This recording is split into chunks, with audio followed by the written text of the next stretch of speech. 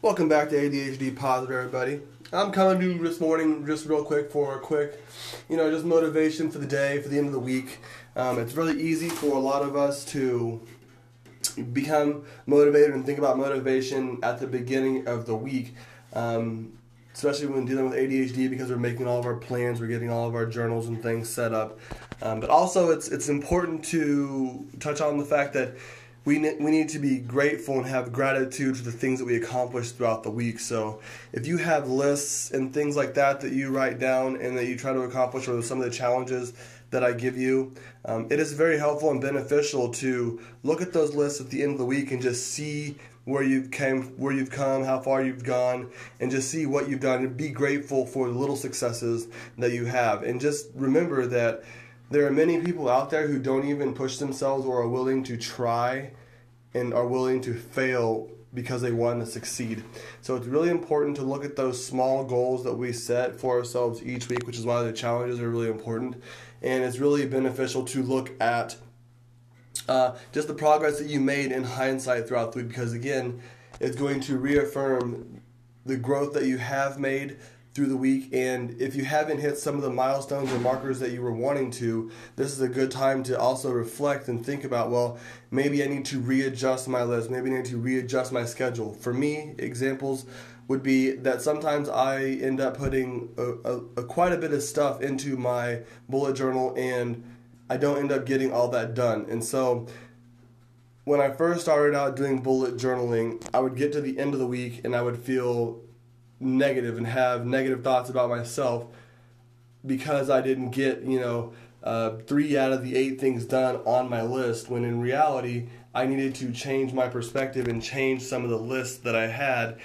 Sort of like, for example, right now I have priorities, so it is things that I need to get done within the day or the next day. So 24 to 48 hours, that's my priorities on my bullet journal. And then I have things underneath of that are just daily tasks that are kind of small, minute, and just checking emails, making my bed, things like that. And then I have long-term a list in the front of my bullet journal that has things that I want to get done for the year and for the month or for a quarterly goal and things like that. So it also helps to break down the expectations that you set upon yourself, because the expectations you set upon yourself will determine the success that you achieve. And that's not saying that everybody can't achieve all the things that they put down on their lists and their planners, but that also doesn't mean that you don't need to take into consideration and thought the amount of time that we have in a day and how long certain things take. So if you know that answering emails takes 2 hours and you only allow an hour for that, you're setting yourself up for failure. And that's not a good thing to do when you're trying to get a routine and a system set up so that way you can be more productive and have better efficacies, okay?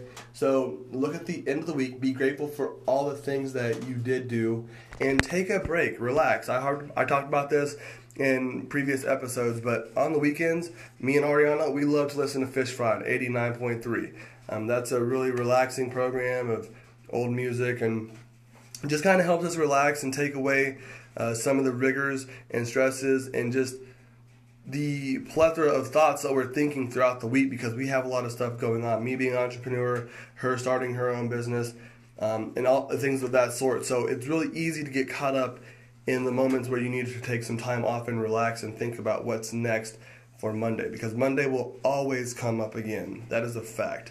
The weekend will always come up again. That is a fact. So you also want to make sure that you capitalize and utilize on these downtimes to do something for yourself, just to get some more mental clarity and to relax and focus and just be happy that you're you, and celebrate the fact that you had some successes and any successes throughout the week, as opposed to looking at everything as half full. You don't want to go through the week getting 90% of the stuff you got done, and then at the end of the week you focus all your attention on that 10% that you didn't get done. That's going to wear you out, and it's going to wear your mind out, and you're not going to succeed. So just think about those things when you go into it and say, I am a winner, I am a champion, I am determined. And when you start doing those things, it will condition your mind to think about failure as another crucial part of success, and inevitable. You have to have failures to have success. Nobody in this world, like I've said before, has never had a failure. Whether they want to admit it or not, nobody has ever had a day, a year, a lifetime without some kind of failure. Or maybe not a day, but you get what I'm saying. So again, take time to reflect on you, what you've done, the awesomeness that you are, and go from there. So Monday coming up, think about what you can do to better yourself from the last week, because that's how you build on progress. We just keep stacking and stacking and stacking. So remember that as you go through this weekend into Monday, and be blessed, stay humble, and love yourself, guys. Love yourselves and love the process that you're in, because nothing comes naturally and nothing changes overnight. Nothing changes suddenly. It takes time, it takes progress, it takes pain, it takes frustrations, it takes tears. Trust me, believe me, I know. So, I also want to do a shout out. I am posting some ADHD workouts.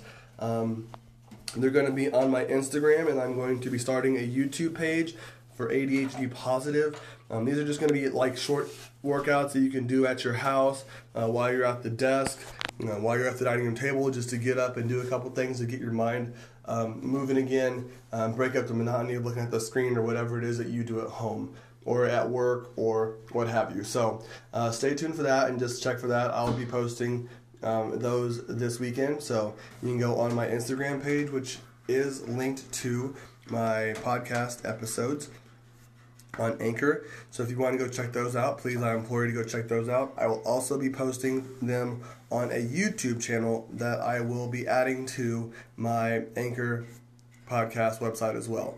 So stay tuned for that, and have a blessed day, guys.